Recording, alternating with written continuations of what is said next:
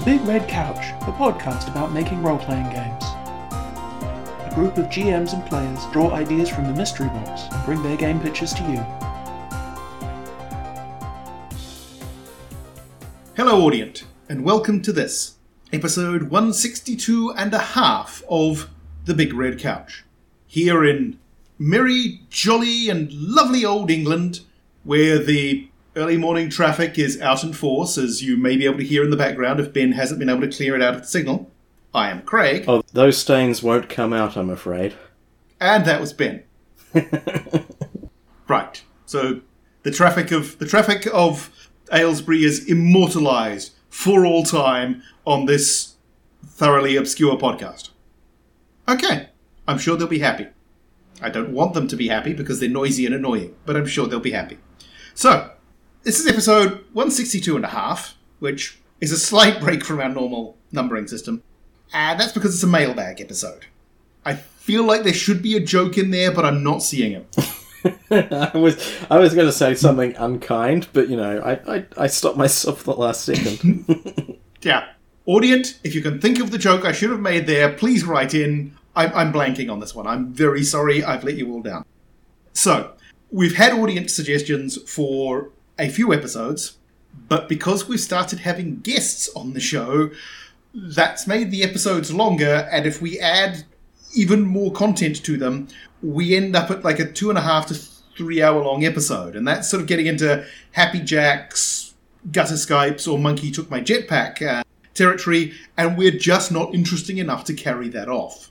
So instead, we're going to have a mailbag episode. We're going to go through the Audient ideas, because we like to hear Audient ideas, and we like Audient ideas to be heard, but we also like to not do 3 hour long episodes.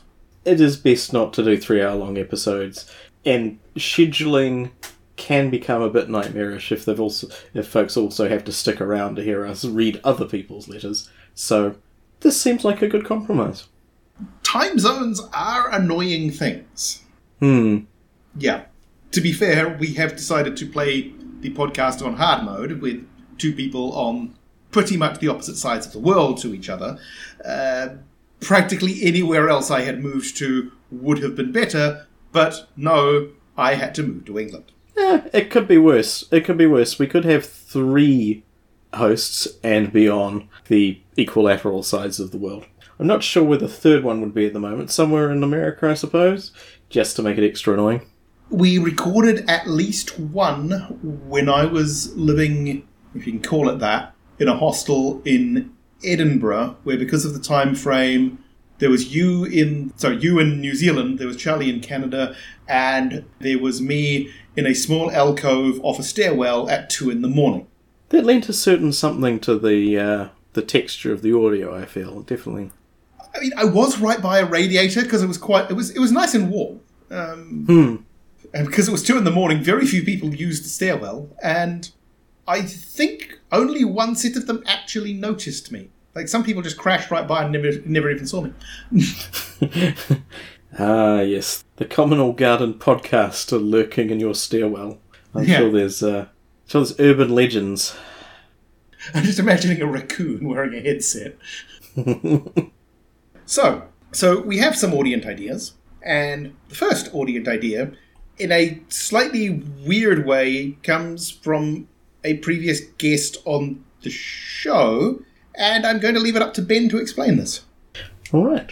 We were very, very fortunate to have Manu as our guest on Big Red Couch 162. So you'll have, if you're listening in order for some weird reason, you'll have just listened to that. But they were originally scheduled to appear on 160, which was Laser-Plated Hero, but we could not make ours and her schedules align, so we still have the notes that were made for an idea for that one, and the notion is ground that we've brushed up against before, but that the party are functioning as a support squad for a hero named Laser. And the structure is that Laser, the hero, is to be witnessed performing all of the acts of daring do, and doing conspicuous, courageous stuff, in extreme peril, and generally carrying on like a big damned hero. They're supposed to win and triumph and survive, so they have the players are the hero roadies. They're the retainers and followers who make sure things actually go off according to plan. However, they can't be seen to overshadow the hero, so they don't have any official weaponry or gadgets of their own.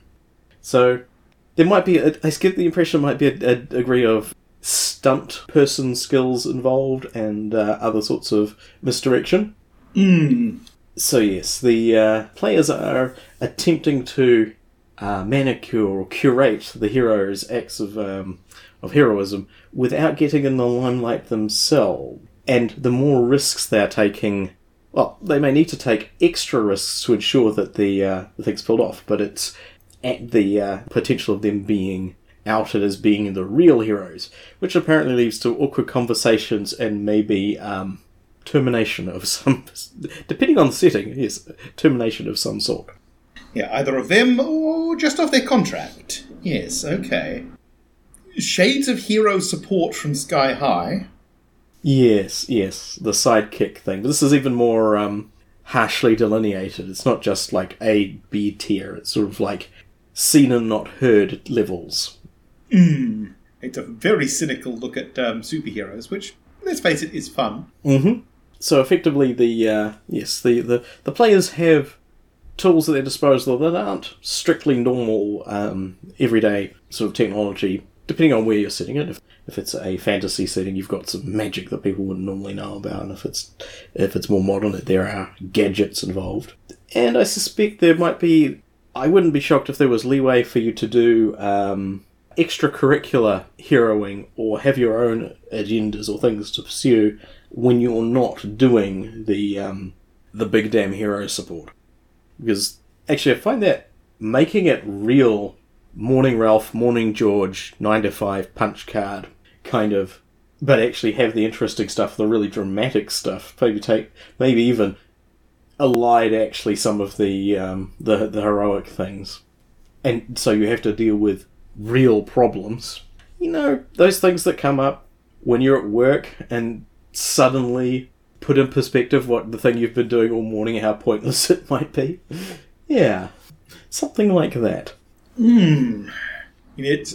I've mentioned Sky High. There's also, I forgot the name of it, but the last Spider-Man film. There have been many. Far From Home. It's basically Spider-Man goes on a trip to Europe.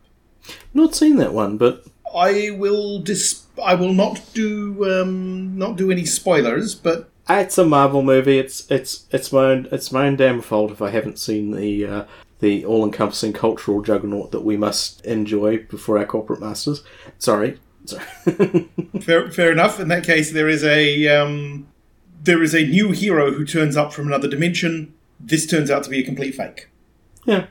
It kind of puts me in mind of that you've got this support crew who are making the hero look good, depending on the circumstance. You've got to wonder, what do they do if they realise the hero's going into a fight that the hero cannot possibly win? Like, do they just quietly nip out and kill the opponent ahead of time? How much of a complete tool is the hero? That is an important factor. Yeah. It'd be kind of fun if they weren't. If they were just well aware of the fact of, these guys make me look good, therefore...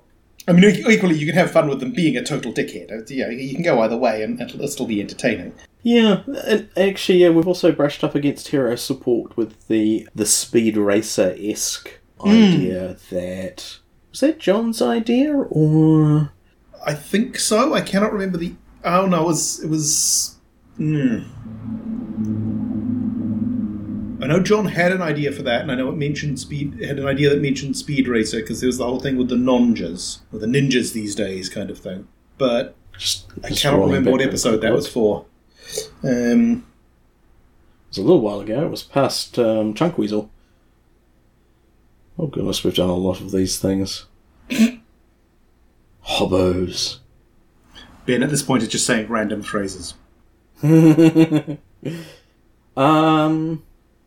Yes, it was from Power Drift. That would make sense.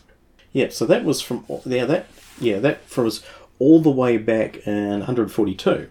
So for the prompt Power Drift, and the idea of having douchebag racer. So this might be even a possibility to do like another sort of leg of a triangle here, where the heroes be whatever they are. That plays into how you deal with them, but also it's not your whole life. You're not on a spy mission. You're not in a race or in a series of races. You're trying to do your 9-to-5 job, keeping the local professional superhero in tights and smoke bombs and so forth, making sure they've got everything they need, plus doing some of the more remarkable sort of last-minute saves and the like. But you're also trying to keep your own existence together. I mean, maybe you have dreams of, going pro yourself. Maybe you want to become a hero and have your own set of wranglers. How do you do that? Do you do it with the support of your team? Do you go independent? Do you just trying to make sure that you can get off in time to pick the kids up from school? And how that all plays together could be really interesting. It sounds like it could be a species of masks, except not quite. Yeah, maybe not masks, but sort of certainly taking that sort of apocalypse world, strongly typed is perhaps the wrong word, but strongly typed characters. You've got the special effects wrangler. You've got the. I don't think it may lend it to itself more to the I do things in a certain way of Fate Accelerated or something like that. These are my approaches. These are the stunts that I can do. These are what I'm good at. But also, it would be having aspects to compel, like foster dad or new hero in a high school, or things like things that you can prod at more than it being a sort of a thing of attrition and risk on that level. Buttons you can press, yeah. Yeah. So things to deal with and tools to deal with them, but less of that kind of real sort of in-your-face kind of mechanic that you tend to get with an apocalypse world sort of thing. Yeah. So that'd be interesting. I do like the idea. Yeah. Yeah, as if there's a lot of scope with the different dynamics of this hero is a complete, just not going to call anyone out in particular, but there have been some folks that everyone thought was wonderful have been identified as actually being controlling monsters, or maybe they just happen to be. Maybe laser, as the name suggests, means that they're just all showy holograms, and they're pretty good at that, and they're a great sort of stage presence kind of thing. But push comes to shove, they're practically speaking a light show. Interesting. So Jubilee, but useless. Jubilee, but less. Or has gotten there. I mean, maybe because of people's preconceptions of superheroes, maybe people go, aha, they must be able to do all of these amazing things. Like, no, I can only really do lights. Sorry, we've already contracted you out to search and rescue and so forth. And it's like, if it's dark, I can help. But, yeah. Yeah, I can put big arrows. Yeah, that's an interesting one. I'd been wondering along the lines of a superhero who's... I'm not going sort of full on, this is geriatric superhero, but a superhero who is past their prime and is relying on the support crew to basically make them look good. Keep them relevant. Somehow. Yeah. Whatever reason it is, maybe their power set was massively oversold and then they're struggling to keep up, or things have changed, or maybe their power is diminished, and so they're leaning on their support team more and more to get them out of situations. Or maybe they're just not, or maybe they're like an adrenaline junkie, or they're just throwing themselves in situations that they shouldn't for some reason. And your nightmarish lot is to keep this glory hound alive, but also watch them do the thing over and over, while trying apparently to get themselves killed. And they're your meal ticket. Maybe like hero support is very niche. Maybe you're not able to sort of, you're not sure if you can break into like another sort of support group or something. So you don't want them to fall off that building, because that would just screw up everything. I am imagining the hero laser sort of having been effectively, if you got like a a Vegas sideshow magician who, right place, right time, and total fluke, was able to sort of do something impressive in front of the cameras using their powers, and became this overnight sensation of being a crime-fighting superhero, and now they're just kind of stuck with it. And it's really lucrative, and involves far less buffets, and very much fewer casinos, so they're bang on board with it, but at the same time, how long can they keep this gig going, kind of thing. Yeah. Their image has gotten ahead of them, and you're trying to... But it's all becoming unwieldy and overbalancing. And I provided some notes about the hero, links out of Wikipedia, but a classical hero is considered to be a warrior who lives and dies in pursuit of honour, and asserts their greatness by the brilliancy and efficiency which they kill. Each classic hero's life focuses on fighting and occurs in a war during an epic quest. Classical heroes are commonly semi-divine, extraordinarily gifted, such as Achilles, evolving into heroic characters through their perilous circumstances. While these heroes are incredibly resourceful and skilled, they're often foolhardy, court disaster, risk their followers' lives for trivial matters, and behave arrogantly in a childlike manner. So yes, that's the idea that yes, their fame is preceding them apace, and you're there just trying to make sure the entire thing doesn't topple over. But I do like the idea that you've also got this your story, which is about dealing with the relationship within your team, and you're making sure that your family is okay, and just trying to keep this whole... Ooh, a Dread hack, do you think? Okay, what are we thinking? Dread's the one with the Jenga tower? Precisely, yeah. If you wanted to play on that sort of unbalanced, unstable kind of vibe, yeah, literally when you're... I haven't played... Have you had a chance to play it? I have not, no. And to be fair, Jenga in particular is difficult for me. Fair enough. Twitchy people and Jenga, not a great combination. Just going to throw that one out there. There's also a romance themed one called Starcrossed. Yeah. I did not know that. But you know, if you want to mechanically push it in the direction of, yes, you're doing a thing, pull 2 blocks, and yeah. So you're actively courting the disaster of eventually this is going to come crashing down. Oh, I think if in that sort of story, the disaster is coming. It is inevitable. It's just that how the story plays out towards the moment of crisis. And that one's definitely the ideal if the hero is a showboating asshole, because I mean nobody's going to care that much. No, just out of their depth, but or out of their depth, but yeah, it's the thing where the story is going to, the hero, bad things are going to happen to the hero is part of the story. That would be an ideal choice. Yeah. Well, if that's the outcome, but part of the consideration is if the support team could walk away, they probably would. But this is their job, and this is how they support themselves and their dependents. So, yeah, interesting. I like that one. Indeed, thank you very much, Manu. Now on the laser-plated hero line, Mac chimed in with a comment.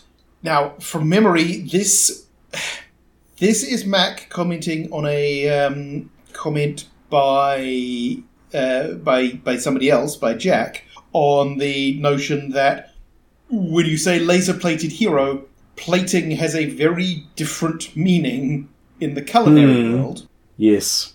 Mac chimes in with the notion of, I'm just going to say that the culinary horror scenario can be rescued by noting that a hero is a type of sandwich, which kind of winds this all the way back to your food court wars episode. Wow. That is out of the arc. Is that like a double digit?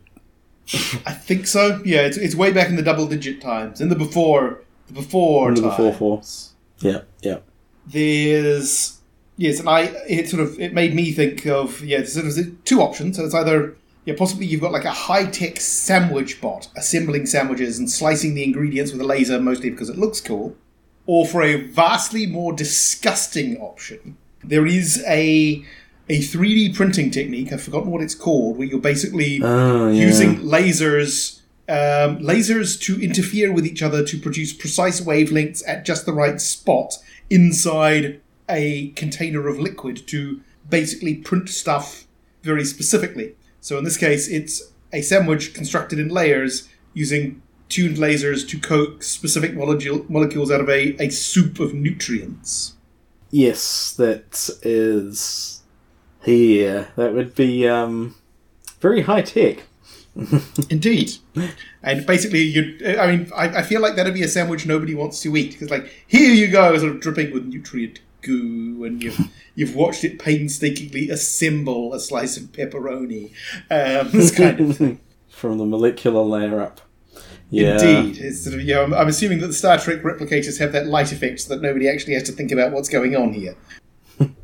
Is someone looking at the replicator? Shoot lasers at them so they can't see what's going on. Put on a flashy light effect. Nobody will ever think about what we're actually doing here. Yes. People had mixed thoughts about the Star Trek Discovery series. I quite enjoyed it. It was at least as batshit as the original series, and relatively easy, about as woke. So that's keeping up with it. But one of the episodes, they started with this bizarre vista of intertwined structures being knitted together by like machines and energy and so forth, and it's a sweeping expanse, and then it pulls back and you realise that somebody's having their uniform printed out in the replicator. It's like, oh yeah, that's fair. It could have been so much worse. It could have been a sandwich. Cup of tea. Indeed. I don't know. I haven't watched the third season of that yet. Is it good?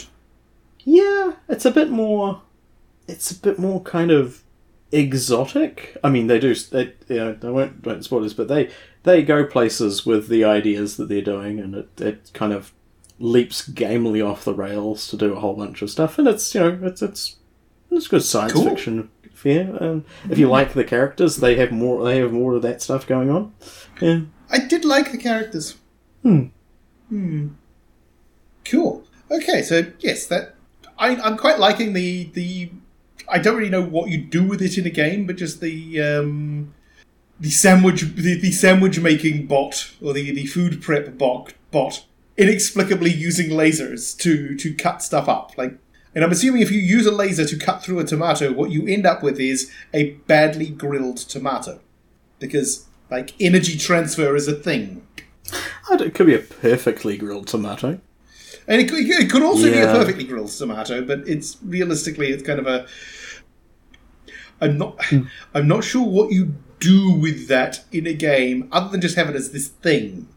Yeah, it's just kind of like a thing, and the energy transference from lasers thing is one of those important things imparted to us by the Uplift Wars books. I think it might have been the Uplift War thing by David Brin, where there's like these colossal alien spaceships sort of hovering in the atmosphere. It's like people sort of around going, are they going to fight? And it's like, I really hope not, because any one of those sort of multi-terawatt weapons, if they're discharged in the atmosphere, will kill us from here. Yeah, there is that. Just the scatter. Yes. Oh, look, it's heated up the target to the point where it's emitting gamma radiation. Well, that's not good. Yes. Okay, that's a fun one. I don't know what to do with it, but it is. Other than just have it like, basically just do the Star Wars prequels thing, where there's just like cool shit happening in the background all the time. So Food Court Wars, it would add an extra level of terror to Food Court Wars. Sounds very much like a paranoia prop. Oh yeah. Oh man. Some sort of chef bot. Yeah, it's a classic. Okay. Alright. What do we have next? So, next up we have John's suggestion for episode 161, Cognitive Dissidence, which obviously did not make it into the actual recorded episode, or we wouldn't be doing this here now. So, here goes. After many trips from Mars to Earth, that South African expat, Leon the Goose Goosen, owner of Nikola Motors, Astra X, and other international and now interplanetary corporations, got his 1 millionth colonist in Gooseville. Then, out of the blue, he declared Goostania a sovereign nation on Mars, and most importantly, he can no longer be taxed. Declaring himself the CEO for life... John, are you being topical? Oh, he is being so topical. Declaring himself the CEO for life of Goositanium, he and his loyal shareholders on Mars will forge a new nation on the Red Planet. Since all the shareholders are ipso facto employees of Goostania, they have to adhere to the corporate constitution. This means that all communications with anyone on Earth must be vetted by the corporate PR office. Also, since Gooseville is a company town, residents, food, life support, etc. are all provided as part of the shareholders' employment, and everyone on the colony is an employee of Goositania. As long as you're a productive worker, life on the colony is okay. Some of the colonists, however, expected better treatment for paying for the privilege of being the Goose's tax dodge. They were sorely mistaken. If you're not a productive part of the corporation, first there's retraining, then re-education, then minimal residency. Being on minimal means just enough calories and water to live on, and a 75 centimetre by 200 centimetre sleeping tube to live in. Most on minimum ended up taking voluntary retraining to get a job as a sanitation worker or human waste reclamation. Needless to say, living under the auspices of the Goose's HR troopers and automated security systems is onerous, to say the least. The Goose and his immediate family are the only people living like kings on Mars. So the PCs are New Age serfs under Lord Goosen. They have discovered that anything above basic survival costs goose bits, the local cryptocurrency, and you earn barely enough to afford anything above the occasional treat.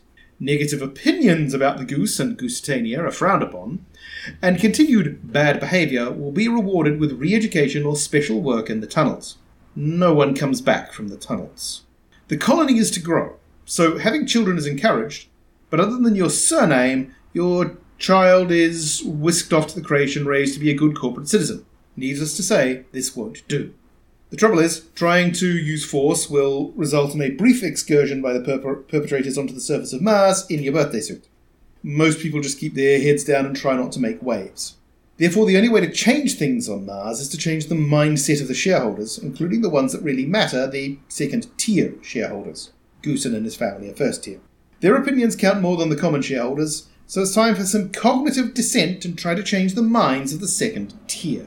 This game works better with a more storytelling RPG like Fate or other types, where social engineering is the goal and not open conflict. Oh, and nobody knows what happens to anybody who gets too old and retires. Oddly enough, protein is back on the menu after they go to Shady Acres Retirement Community. This game can end with a Pyrrhic victory on the part of the players, with Goositania a failed colony, but there's a chance to put in place a more democratic government. Wow. That's super dystopic and entirely too compelling. It's a little bit more relevant than perhaps one might like. There's also a link, which will be in the show notes, to a super redundant comic on the topic. So... Ooh. We're just talking about paranoia. This is... It has a certain something to it, doesn't it? Yes, indeed. And it doesn't sound like you get clones, sadly. Or, actually, it's probably an upside, considering. Yeah, maybe we don't want the Goose to have cloning technology as well. That feels bad. So, that's the thing.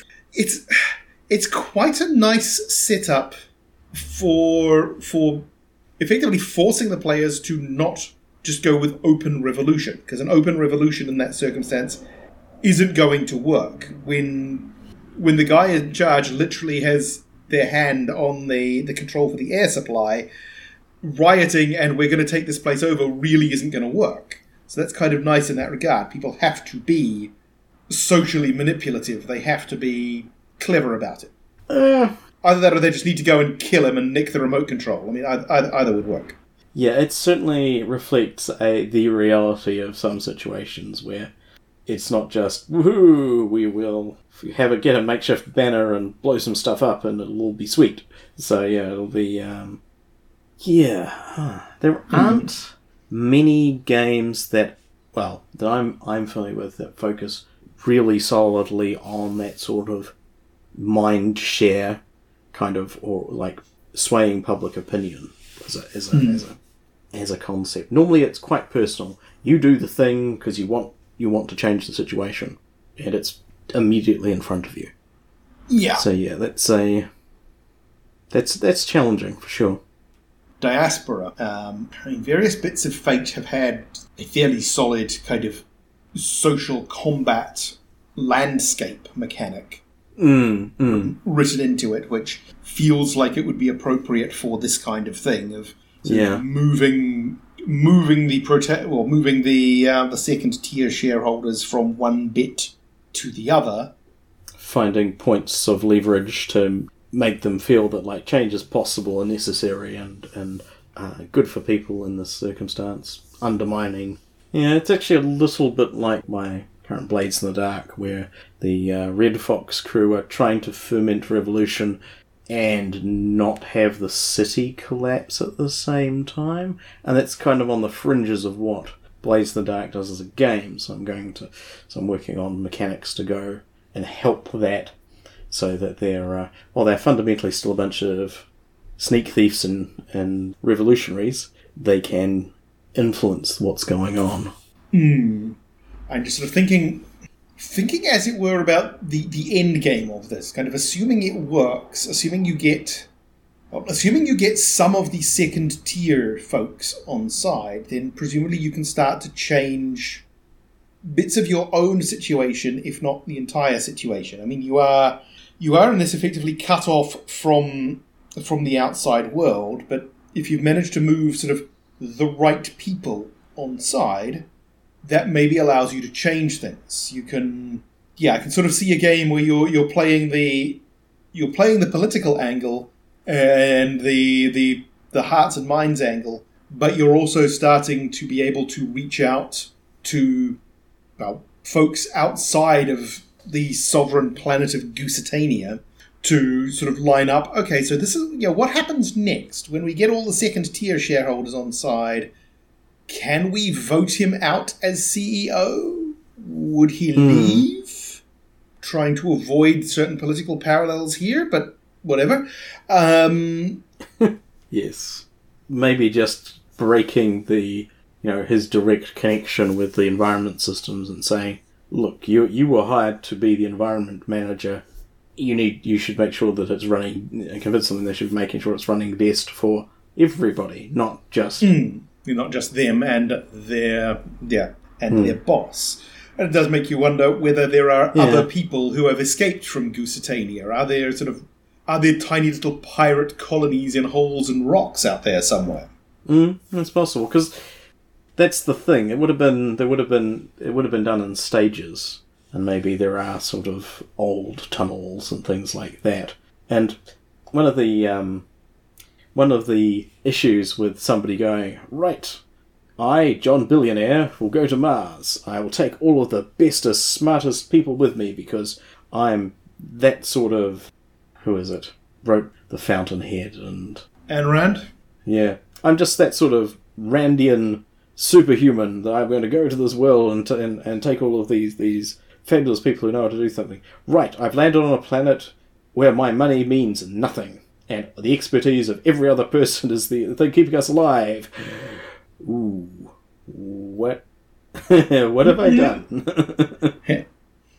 That's more the salutary story of the short-lived tale of the failed Goositanian uprising. Yeah. Yes, even the meanest, least capable member of this community has technical skills and knowledge vastly in excess of my own, because my skills were accruing wealth, which I have from a system which I have severed myself from. Yeah. Yes, stock market knowledge and understanding of compound interest, yes. Yeah, so I was like, maybe they've got other things they could probably do, but fundamentally, telling everyone they are in charge and making them believe it suddenly becomes a lot harder when you are able to know everybody semi-personally, and they can all sort of compare notes, and every one of them has a vital function to perform. It's like, yes, I mean, you can't just take all of the security stuff, but also you got to make sure that you're somehow rewarding them with the again falls back to what resource that you personally control can keep the security people in line. For a start, if they get any ideas, you're screwed. Yeah. So presumably he got far enough that he was able to convince people to give him all of the power. So the cult of personality got him to a point. But yeah, it depends on. I mean, if there are enough people in the society that say this is working great. Oh, there are some dissenters. We can't do anything about that. But everything else works great. But if there are legitimate problems that they just bring up and saying, "Hey, this sucks. Why are we doing it this way?" I do like that. It puts me in mind of there's a book, Marooned in Real Time by Werner Vinge or Vinge. I've never been 100% sure how to pronounce that surname. Where you've got effectively this small community of time travelers, one small group of whom has basically set it up to take over by effectively sabotaging every other option. These do constitute... This is the one with the bubbles? This is the one with the bubbles, yeah. So it's very much a one-way time travel thing. It's you put yourself in stasis and you wait sort of time travel. So it's only forward. And yeah, my assumption is that the goose is maintaining power, would maintain power in the event of any serious problems, simply because they hold all the cards. That there is, there is no water, air, or power without them, so they get to do these things. All of the. Let's think. If you build anything in space, you build it with massive redundancy. Otherwise, you're full and you will die. But they have routed all of the controls and so forth through something. All of the shut-offs and so forth through something they control. However, for things to be massively redundant, they can't be dependent on a central control. So it's at the point where you go, right, so what happens if we cut all the data lines from the pleasure dome to the place that actually makes it? It's well, we're fine, and they're pressing a lot of buttons that won't do anything, and if they want to keep getting, Mars lettuce and water and O2, they'll come to some sort of arrangement. Did you have to call it the pleasure dome? Just, No, but I did. I really did. I know it's a Xanadu reference, but still, just, Look, on the assumption we're going to other planets, we are going to build structures that are dome-shaped because of their simple geometric sort of stability and the ability to hold pressure and so forth. And one of those people is going to be a colossal pervert. True. And it's like, what's the fourth name that's going to come up? Sorry to spring this on you.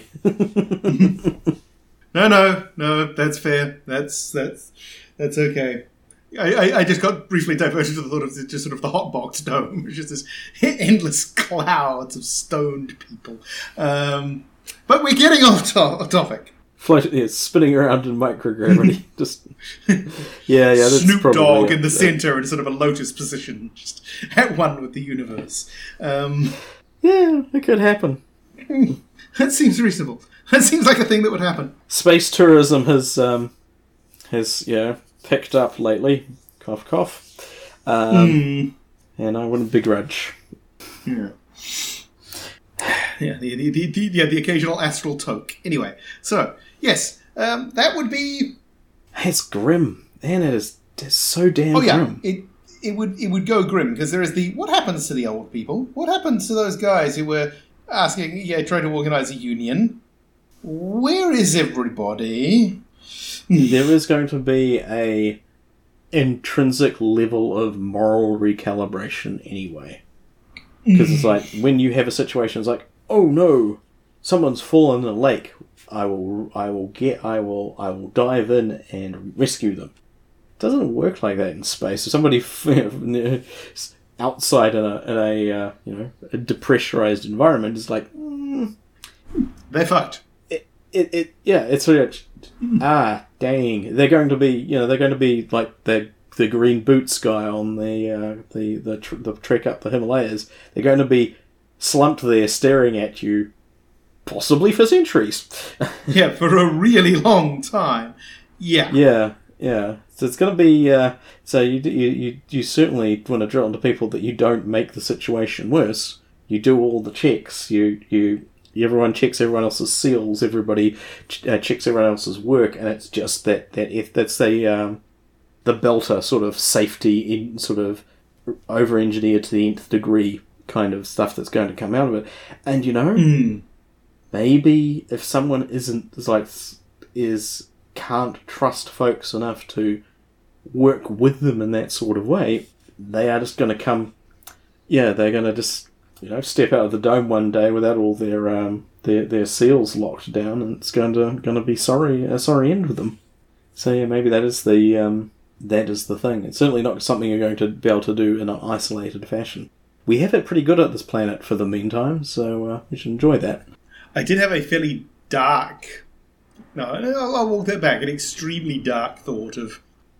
Suppose all this works, they've fomented their rebellion, their corporate rebellion, eventually sort of bring enough people on side that they can simply get access to the Goose's pleasure dome and just find... I don't know, I just had the image of going in and finding it's just covered in years of dust and the atmosphere balance is entirely off and nobody's been alive in there for a really long time. I don't know why this would be. I don't know who's actually running the show and who's sort of putting the fake, who's faking the continued existence of the CEO for life of Goositania. It was just an image that struck me. Is this another John reference to geese? Did he suggest the Goose Deucer or Goosidra? He did. Was my... Ooh, Goosidra. Troubles at home, son? I mean, geese are terrifying. Geese are terrifying. Yeah, geese can be terrifying, and they know it. And all right-thinking people should be afraid of them. And so if they have even more pecking ability, that's just so much worse. Yes, so much worse. So anyway, yeah, I don't know. Is there a particular goose problem in John's area of the world? Do we know? I don't know. We'll have to see if there are some sort of rampaging goose-demic. He does live very close to Canada, I believe, or at least closer to Canada than either of us. Oh yeah, which, to be fair, is not difficult. not a high bar to cross. No. Maybe Australia. Maybe if you live in Australia, you're further away from Canada. But yeah, you're probably close to geese, though. Australia having all the world's most terrifying animals. Wait a minute, I think I figured this out. Maybe he's trying to send us messages. John, blink if there is a goose in the room with you. Wait, this isn't going to work. Yeah. Damn. Okay. We'll send help. Somehow. Yeah. One further wrinkle I might add to this might benefit from blowing up the scale a bit and maybe making it a slightly board game driven experience, because you could do some interesting maps with the domes and tunnels and so forth, and maybe the mechanics point towards securing influence in the various parts of the settlement and making and keeping your forces not too spread out, not too easily surrounded, and doing that sort of thing. Not strictly speaking a war game per se, but maybe a mind game. Nice. See what you did there. Hearts and minds and all that. Hearts and minds on Mars. Yeah, nice. Martian hearts. No, that's too silly. Yes. It would probably be an awesome telenovela, sweeping romantic soap opera later in the century, though. Right. Thank you for that, John. That was all kinds of disturbing. Kudos. And to finish off, we have a comment from Mac.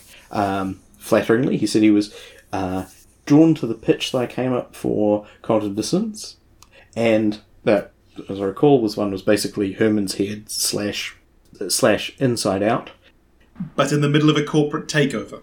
Yes, in the middle of a regime change.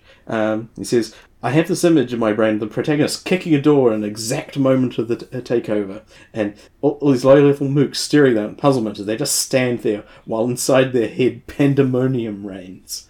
And I kind of like that as an version of, is it Dashiell Hammett who said, if it gets boring, just have a guy with a gun rush into the room? It's like, yeah, and then have it, but you're the guy with the gun, but also everyone else is also the guy with the gun. yeah. Everybody is the guy with the gun. Yeah. And also you have no idea why you're there because nobody was paying attention to the logs. Oh, it's probably in there. It's just that you were a bit distracted and you weren't expecting to be... Yes, your change manager's fallen apart a bit, and you weren't expecting to be in the middle of the climax of the ultimate mission when that happened. It's like, everything's been fine. Let's do this before they send us on a really perilous, dangerous... Oh, we're on it already, dang. Yeah, somebody kicks in the door and announces, I'm going to open a bagel shop! Shit. Ooh, I like bagels. It's like, man, shut up, George. I know we a very entertaining way of it going. Yes, definitely. If your protagonist is in the middle of a hard-boiled adventure, that would be the time to have it take off.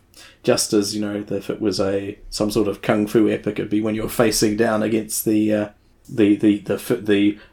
first lieutenant of the villain or something. Because that moment where it's like, aha, now the hero will prove their mettle. Why are they talking to themselves? Why did I ever leave that noodle stand? I really liked making noodles for people. How did I get into this in the first... Are noodle stands still a thing? Yeah. So awesome. Yes, I like that. Especially the man with the gun runs into the room. And then thinks about it for a bit. Ideally while talking to themselves. Well, I am kind of imagining one of those bits from Emperor's New Groove, where you've got Kronk just having an extended conversation with his shoulder angel and shoulder devil, and you've got sort of the protagonists and the main villain kind of looking at each other and just shrugging. It's like, yeah, we have no idea what he's doing. Yeah, but I got nothing here. Yeah, awesome, good stuff. All right, and that takes us, I believe, to the end of the Audient ideas. So, no special prizes for this one. You're all our favourites. We love you all equally. Indeed, and we'll be back to our usual format in 3 weeks for Starfleet Bagels. I was never sure whether this was a reference. Because was there a game Starfleet Battles? Yes, there was. Okay. I'm reasonably Did it sure. involve baked goods in any capacity? I'm pretty confident only incidentally. Right. I feel like I would have remembered that, but I'm not sure whether I ever played it. I remember playing something where I got the shit blown out of me in a shuttlecraft by something that wasn't a shuttlecraft and was much larger. It sounds like that would happen, but it wasn't. It probably wasn't a Klingon pan au chocolat. Pan au chocolat! I mean, that does actually work. My God, the Klingons have been French in disguise the entire time. Why did nobody tell me this? Sure. Let's go with that. Yeah. Okay, Audient, we have reached that point of the episode, that point being the bit where Craig should stop talking. So I will say thank you for listening, catch you next time for Starfleet Bagels, and have a pleasant day. Indeed. Bye, everybody. Want to hear more of our shenanigans? Then go to hoarde.net and click on the button that looks like a couch. The Big Red Couch is released under Attribution, Non-Commercial, Share-alike 3.0 Unported from creativecommons.org. All music on the show comes from the album Universal Fluff Theory by Krakatoa. Visit them at krakatoa.com or follow the link from our page. See you next time!